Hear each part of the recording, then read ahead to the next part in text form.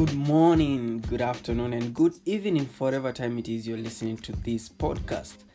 This is Self-Improvement Tips by Mr. Rick, and welcome to my podcast.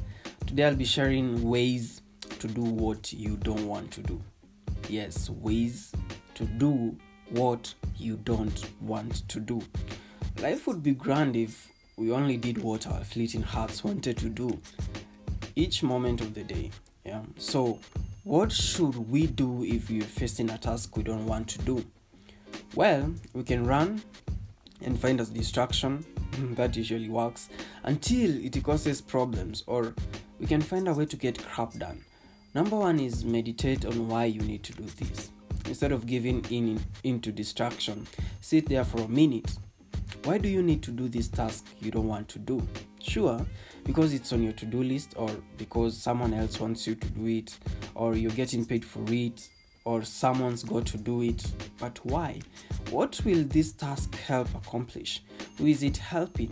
Dig deeper and find the good that you're creating in this world. Number two, meditate on your fear. The thing that's stopping you from doing the task or wanting to do it is fear. Your fear of failure or looking bad. You fear the discomfort or confusion of the task. So take a moment to look inward and see this fear. Feel it. Accept it as part of you instead of running from it. Number three, let go of your ideal. If this fear were gone, you could just do the task easily. So what is causing the fear? Some ideal you have, some fantasy about life being free of discomfort, confusion, embarrassment, imperfection. That's not reality, just fantasy, and it's getting in your way by causing fear. So let go of the fantasy, the ideal, the expectation, and just embrace reality. This task before you, nothing else. The fourth way to do what you don't want is intention, not result. You're caught up with the task results. What will happen if you don't do it? What failure might result? So forget about the result. You can't know what it will be anyway. That's in the future. For now, focus on your intention. Why are you doing it? If it's to make the life of a loved one better, then that's your intention.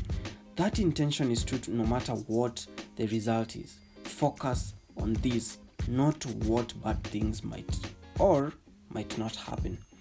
Number five, give yourself constraints. We tend to rebel against restraints. I don't want to do this. I want freedom.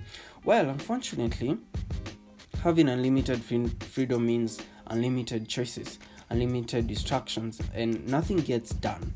Simply by putting restraints on yourself, do only one task at a time.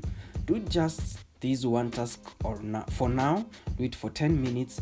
Forbid yourself from going to any other websites or checking anything on your phone or doing anything else that you like to do for distraction until you do those 10 minutes. Number six, do a little, then get up. If you have to write something, just write a sentence, then get up. Get some water and stretch. Pat yourself on the back for getting started. Now do a little more. Write a few more sentences. Get up. Take a mental break. Don't go to another website. And do a few push-ups if need be. So go back, do a bit more. Pretty soon, you are in the flow of it. Number seven, don't let your mind run. Your mind will want to run. That's okay. That's the nature of minds. They are scared and will rationalize going to distraction, going to what's easy. Watch this happen. Don't try to stop the phenomena, but don't give it anywhere to run to.